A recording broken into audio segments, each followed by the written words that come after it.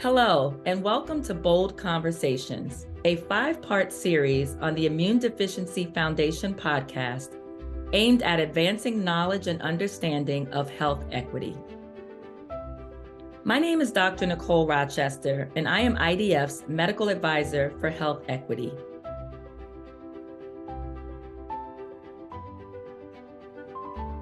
Hello, and welcome to this episode of Bold Conversations, our special content for the IDF podcast, where we delve into topics related to health inequities and health equity. I am thrilled as your host today to bring you an amazing expert, Dr. Jay Bhatt.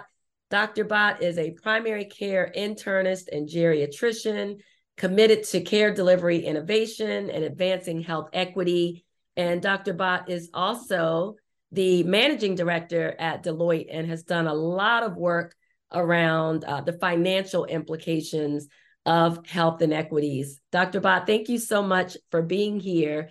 And I'd love for you to start out by just giving us a little more information and background about who you are and how you became interested in health inequities and how you ended up at Deloitte. Thank you so much, Dr. Rochester. It is an honor to be here, and I'm thrilled to be in conversation with you and appreciate just the tremendous work you and the team at the Immune Deficiency Foundation have been doing on this issue and lifting it up. It's certainly personal and professional for me. I'm the son of two South Asian immigrants. My mom, a factory worker, my dad, a pharmacist on the south side of Chicago for most of his life.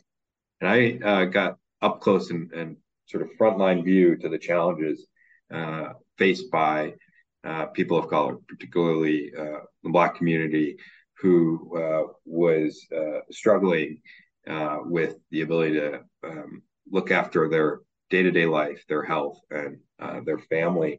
And we know that the drivers of health, access to fresh, affordable, healthy food, to housing that may be impacting health outcomes, to transportation, deserts, to just isolation and lack of connection, and then the wealth health gap, which is important too. And so that really sparked my initial interest in asking the questions about why certain populations face more of an uphill climb to get to the ability to have health and opportunity and thrive. And so I continued along that journey and ended up working with some doctors who put a clinic in the back end of a barbershop to meet Black men where they were at in Chicago.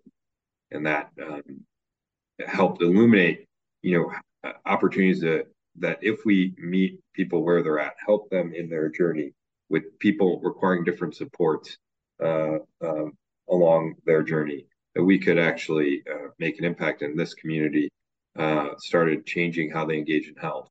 They became more educated. They made different decisions. They started helping each other get jobs. And so when you had economic mobility, that had an impact on health.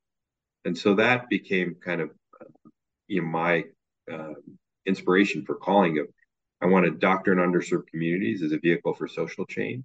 Those historically marginalized, historically vulnerable, historically underserved. And I want to collaborate with communities to help them change their future.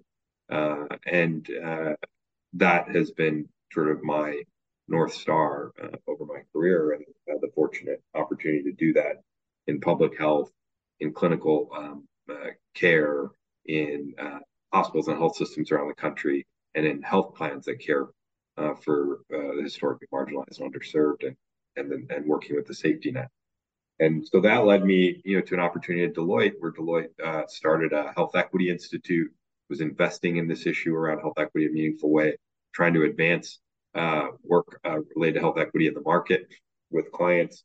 And we also were seeing that, given the inequities illuminated by COVID, the murder of George Floyd, the social unrest, the business had the opportunity to lean in and have a leadership role on addressing health equity, along with healthcare organizations, and some of them being large employers as well. We recently released a report about employers playing a role to spark healthy aging. But this piece around cost of health inequities that we released last summer was really tremendous in that it painted a picture of that the work around health equity is not just a moral imperative, but is an economic imperative.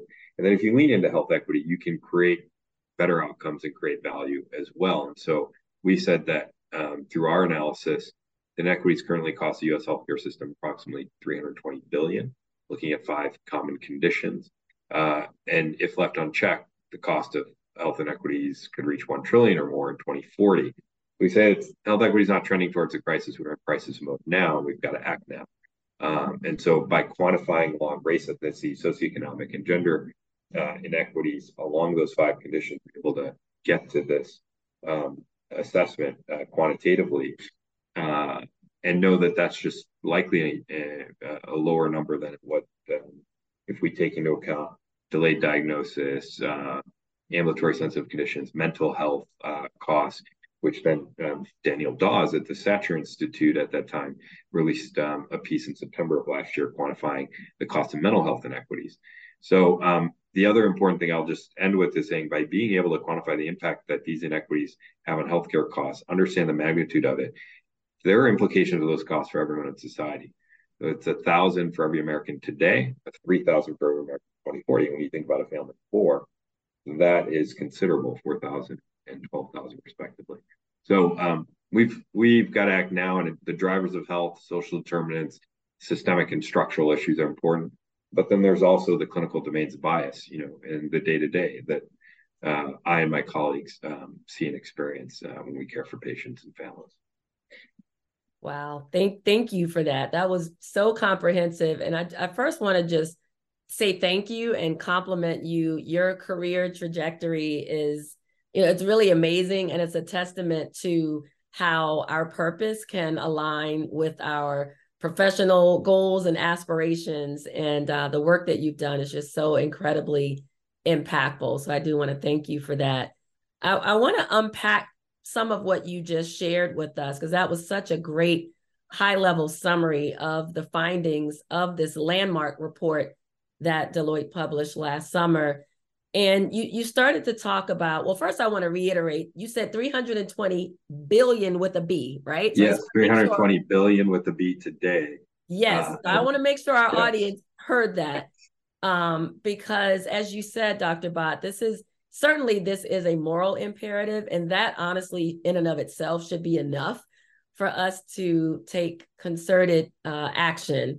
However, as you said, this goes even beyond that. This goes beyond the moral imperative. It goes beyond the lives that are lost, the lives that are impacted, but there are significant financial implications. And I think that as Deloitte and others have brought that to light, I feel like I'm starting to see a little more groundswell among the business community, among some of our healthcare industry partners with regard to true efforts to begin to tackle this issue.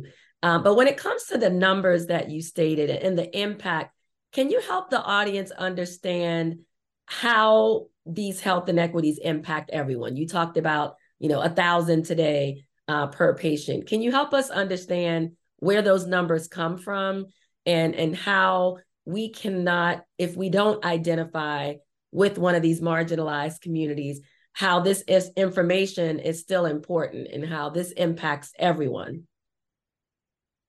Yeah, one, let me just say thank you for your kind words. Appreciate what you shared. And I think I would say that this is health equity is everyone's business. And I think it's going to take a team effort. It's going to take stakeholders across the continuum in industries across our society to advance this issue. But certainly there are actions we can take today.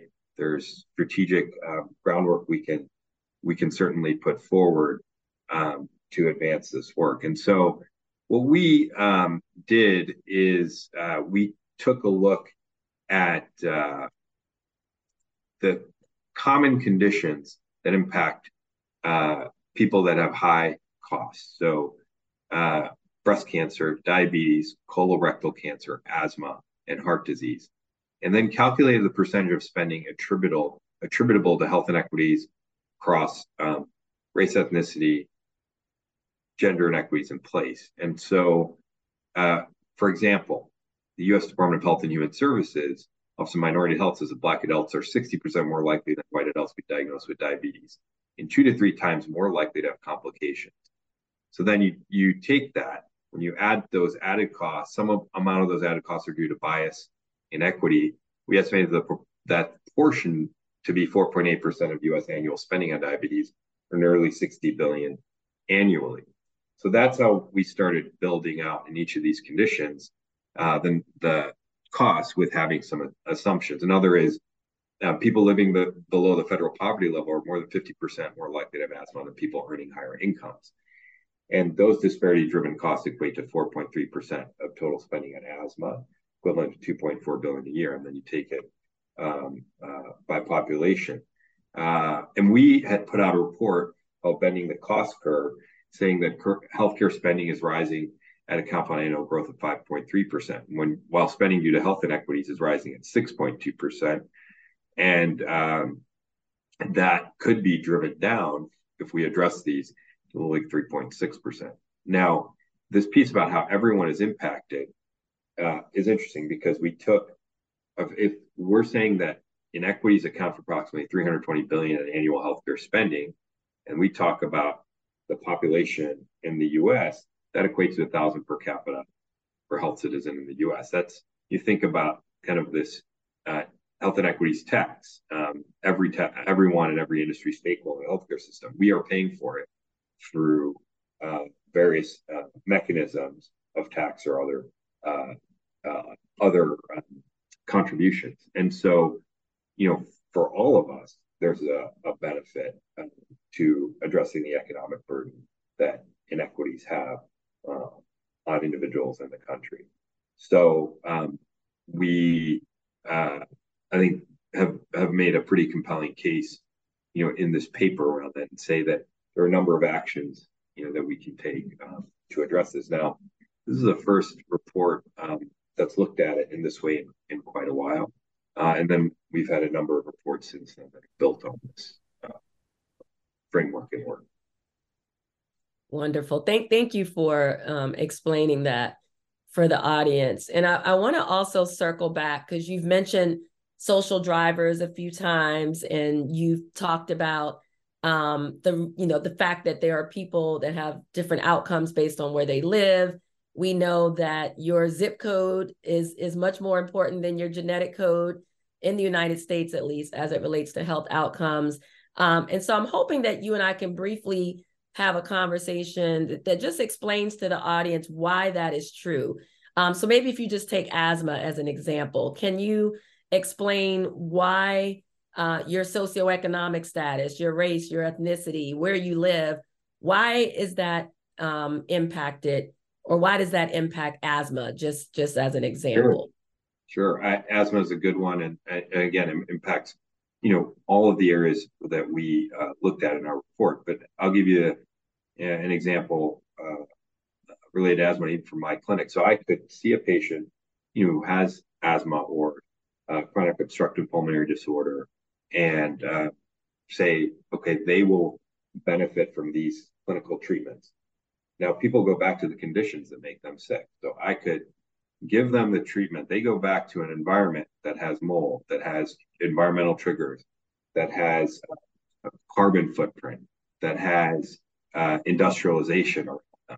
That all can then impact their well-being and their ability to breathe and live a healthy life and manage and control their asthma. So we're doing everything right clinically. Yet they're coming back without their symptoms addressed, and they're in the emergency room, or they're coming back for clinical visits, which means that they have to take time off of work, or they have to deal with childcare, or a number of other hosts of complexities, that may exist in the day-to-day life. So that's one example. Transportation may even become another problem, the ability to get to clinic. Now, with virtual and digital, we're able to mitigate for some of that, but there are some circumstances in which virtual and digital may not uncover the full extent of the condition, but also it's still addressing the downstream issue without addressing the upstream issue of the communities and environments people live in. So you've got to say, what's going on here and try to, it has an impact on cost. So, I mean, I may see someone who has a headache, but if I don't ask them about their housing situation, are they living in the basement, or their work situation, are they exposed to mold, dust, or other triggers, then I won't understand that that's maybe leading to their headache and allergic uh, uh, condition that's then causing the symptoms, or triggering their chronic condition of asthma, COPD, to flare up, which then uh, is creating a downstream domino effect, but doesn't require a CT scan necessarily, but may start with addressing those symptomatic challenges and working with a tenants' rights organization to help them with the landlord to address their housing situation, or their working with their employer on the work environment and mitigating for some of that, mask or other things we can do. So, now you're seeing healthcare delivery partner with community-based organizations and other stakeholders, so that once you screen for someone who may have a driver of health that's impacting their day-to-day life and symptoms and condition, that then you connect them with services that may help address that. So 80% of the outcomes that we have are related to the social drivers of health, environmental, economic, whereas 20% is related to access and clinical care. When we look at rare diseases, over 300 million people around the world are living with rare disease. 72% of those rare diseases are genetic, 70% of genetic rare disease start in childhood. Now, people don't have the access to care, or there are other things in their life that are impacting their ability to access care, or if they're facing, for example, discrimination as a result of living with a disease, that has an impact on their stress levels, has an impact on their cardiovascular condition and their mental health, which has an impact on managing that condition. So there is, you can see, in health systems designed for common conditions, patients face inequities in accessing diagnosis, care, and treatment, but then they also face compounded impact because they may not have a safe and healthy housing environment. They may be isolated. They may not have the food needed to help support the health in light of the rare condition they may have, and go down the line. So broadband and digital is another one, and then I think that under discussed issue is health literacy. I think helping people understand what's being asked of them, or resources they can access, or the condition and actions that they can take. I think it's really important. It's with communities, it's not a one size fits all when it comes to communication of health conditions and treatment, the implications, but you have to meet people where they're at. I absolutely agree with everything that you said. I think, it's so important that everyone understands what you said about the social drivers and the importance of that. And the fact that, like you said, 80% of the outcomes are due to these social drivers, because historically in medicine and in healthcare, we have focused our time, energy, effort, and resources on the clinical care. And so when we have outcomes and whether it's disparate outcomes, poor outcomes across the board, the knee-jerk reaction is to look at the clinical algorithms, to look at the clinical care. And, we are just now, I think, coming into this era where there's an increased appreciation for the impact of social drivers, and even some mandates, where we are having to ask in those clinical settings about all of those things that you mentioned. I also think it's important because historically, particularly for Black and Brown individuals and other individuals with marginalized identities,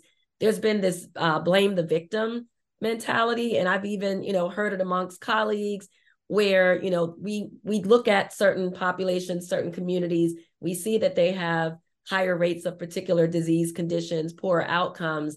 And there was this blaming of, well, if you all just took better care of yourselves, or if you all just cared more about your health. And so this increasing knowledge that, like you said, this is due to the conditions in which people live, learn, work, and play. Many of these conditions are historically impacted by structural racism and laws and policies that have had far-reaching implications. and also understanding that we can no longer practice healthcare within the confines of the four walls. And so these partnerships that you mentioned are really important. And I'd love to explore that a little bit further, because that also has impact on the economics of healthcare. I think as we realize that we have to form these partnerships outside of the Ivy Tower, outside of the hospitals and the health systems and the payers, what are some thoughts that you can share about maybe some specific examples with cross-sector partnerships? I know you already mentioned the phenomenal model of using the barbershop. I know others have used leveraged hair salons and using hairstylists. What are some other examples that you can share about cross-sector partnerships between healthcare organizations and community-based organizations? Yeah, I think this is incredibly important area, and I would just agree with all that you shared about helping individuals and supporting them, and not necessarily defaulting to the blame. And the other thing I would say is all of what I talked about earlier has an impact on misdiagnosis, late diagnosis, no diagnosis, and also prevention and screening. So some of the algorithms around screening or clinical algorithms have an impact on people not necessarily getting the care they need.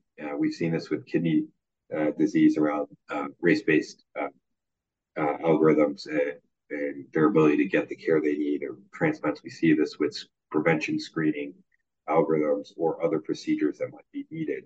And even with asthma, certain conditions and treatments may not work as effectively in certain populations. And we just launched something called illustratechange.com with Deloitte Digital and Johnson & Johnson, where less than 5% of medical illustrations are people with darker skin tone. So worked with Chitaberi eBay, who all shared some really remarkable images last year that were medical illustrations of a pregnant woman with a black fetus or a black child in utero. And we were able to work with him and then support other illustrators of color to get to drive working through 125 digital images across conditions. And this is where, for the rare disease community, and for immunodeficiency, it certainly can be an impactful thing. Now, to the question about collaboration, I think that there needs to be focus and prioritization around the intersection between healthcare organizations, public health, and community-based organizations. And we have levers through the Affordable Care Act and others that have emerged since then to try to together, but it's just not happening at the level and scale and investment that we needed to get to the outcomes that we want across populations. And so faith-based communities, are important. Employers can play a certain role. As I said, a recent report shows that you can get 20 years more of health span, not lifespan, means more life with poor quality of life versus health. So more life with health and higher quality of life. And know that settings, messages, roles that various stakeholders, including employers, can play can help move the dial on that. And so I would say that value-based care and the ways that community-based organizations are incentivized and supported in that can have an impact on equity, outcomes, efficiency. And so, there's some literature around value-based healthcare as it relates to rare diseases that there's an equity dimension that embraces the cultural framework associated concepts of health and conditions. So a prevention and recovery view and help people access the care they need in the continuum of support. Now, community-based organizations need support, they need financial resources, they need training, and you've got to have a high-performing community-based network. And we're seeing some health systems, right, do this with other organizations, technology services to screen, refer, and navigate through social needs. The other thing I would say is supporting using tax incentives and cities and counties and states to be able to support the connection to community-based services and investing in them, whether it's housing or access to food or transportation. I would say the other areas using data effectively and to identify places of action and can you predict and get in front of issues that may emerge down the road and can identify needs that the community-based organizations can serve along with health systems and public health. So I think we're seeing, the CDC Foundation, Academy Health, Kaiser, and a number of others that are the associations in healthcare that are catalyzing activity in this area. So I think we've got to continue to create the systems and structures, that support collaboration. And we'd say that health equity isn't a side gig, that it's got to be incorporated into the strategy, operations, financial work of an organization and the community. And one example we're seeing is of a holistic approach, is through Westside United, as both a system and community strategy that Rush, along with BMO Harris Bank, and with supporting entrepreneurial activity by people that live in the community to support the needs of organizations in a geography to address the life expectancy gap. So the Westside United is a regional racial health equity collaborative that's aligned with the city's public health plan and adaptation of health equity strategy. So that's a good example, where you've seen the ecosystem come together locally. We're doing this in Philadelphia through our work with Deloitte and the Health Equity Institute. We're bringing private public sector players together. Community health needs assessment should be intelligence for a community health strategy and not a checkbox. And we're seeing also regulatory headwinds address health equity from the Joint Commission to National Committee on Quality Accreditation to Department of Health and Human Services, from a discrimination standpoint in other areas as well from CMS standpoint. So I think, we'll continue to see these headwinds advance. Yeah, thank you. And I appreciate you mentioning the regulatory environment because I hate to say it, but I think that's really what it's going to take for us to really see continued innovation and impact and action in this area is to make it where health systems don't have a choice. And so I'm anticipating a lot more activity in this area.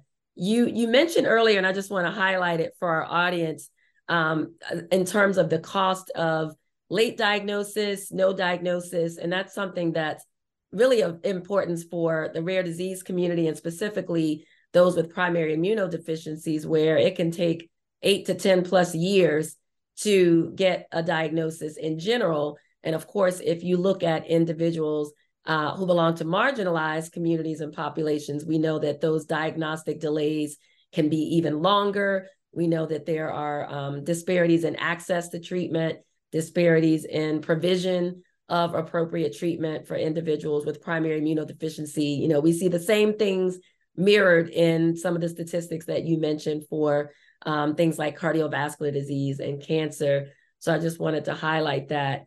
I think as we prepare to close, Dr. Bhatt, one thing that has baffled me is that you've very well outlined, and it's outlined in Deloitte's report, the huge financial implications to not addressing health inequities. And yet here we are in 2023, and every time I see a new report, whether it's on maternal mortality, maternal morbidity, infant mortality, cardiovascular disease, the disparity gaps actually continue to widen.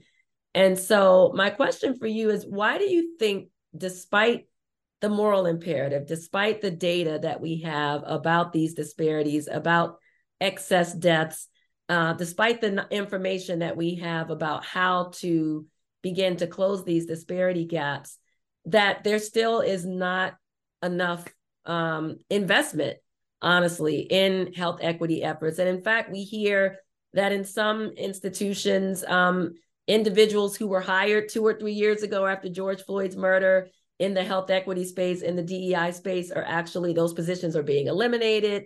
So what do you have to say, I guess, like to health systems, hospitals, payers, in terms of what they can and should be doing now to address this problem? Yeah, I would say, that the current environment is certainly one that that should reinforce the notion that we've got to double down on health equity. That we're seeing a decline in life expectancy, but we're also offering a path forward. There are places where there are bright spots, from blue zones to West Side United to other places where, even in Chicago, in my own community, we've seen the breast cancer disparities gap close to smaller levels. We've seen in other places where the gap around medication engagement across populations for key medications and key conditions are closing. We've seen the differences between men and women who have diabetes readmission levels at different places, that gap close. So I would say that, one, we know this is a challenge. We don't need to spend more time necessarily documenting challenges that are already documented. There may be different angles that illuminate interventions and actions. What we need to do is study the things that are being tested, scaling the things that work, and having accountability and key metrics that are consistent. Because I think part of the challenge is work is hard. It's also, I think we're not necessarily leveraging the things we already know how to do well as healthcare organizations to the scale that we need. So quality and safety, we can put an equity lens on that. Can be done. Our approach to operations and financial metrics, how we're collecting data, how we're engaging around cultural sensitivity and building trust and providing services. So in our paper, we talked about actions that organizations can take. One, being intentional, and that means having a strategy, having accountability, having metrics, forming the collaborations needed to deliver on them, measuring progress. You can't improve what you don't measure, addressing individual and community level barriers. And then one that's really hard is trust across the system, from individual to healthcare providers to the community, and in data as well. And so that building and sustaining trust underpins also progress to advance us forward. So I think, it's, again, health equity is everyone's business. There's certainly an economic case. There is a moral imperative. And I think we just got to continue to lean into that and build on what's working and scale those interventions and test new ones to address gaps that we see. Well, thank you so much, Dr. Bhatt. You said so many things that resonate, but I think what I will remember the most is you said that health equity is everyone's business. And you said that health equity is not a side gig. And that just really highlights the importance of really applying an equity lens to everything that we do in healthcare. And like you just said, implementing it and embedding it as part of our quality and patient safety efforts, as part of our financial metrics. And I love that you talked about accountability, because I do believe that we are at a crossroads where we have to be held accountable for the outcomes. And I also love that you shared the bright lights. And there's so many examples of individuals who are doing the hard work, getting good results, closing the disparity gaps. So I just want to thank you again for your time. Thank you for all of the work that you are doing with Deloitte, for all of the work that you've done inside and outside of your current position, and just for your advocacy efforts around dismantling health inequities and all of the systems that have led to the disparities that we see. So I wish you continued luck and success in all of the work that you do. And thank you so much for being a guest on Bold Conversations.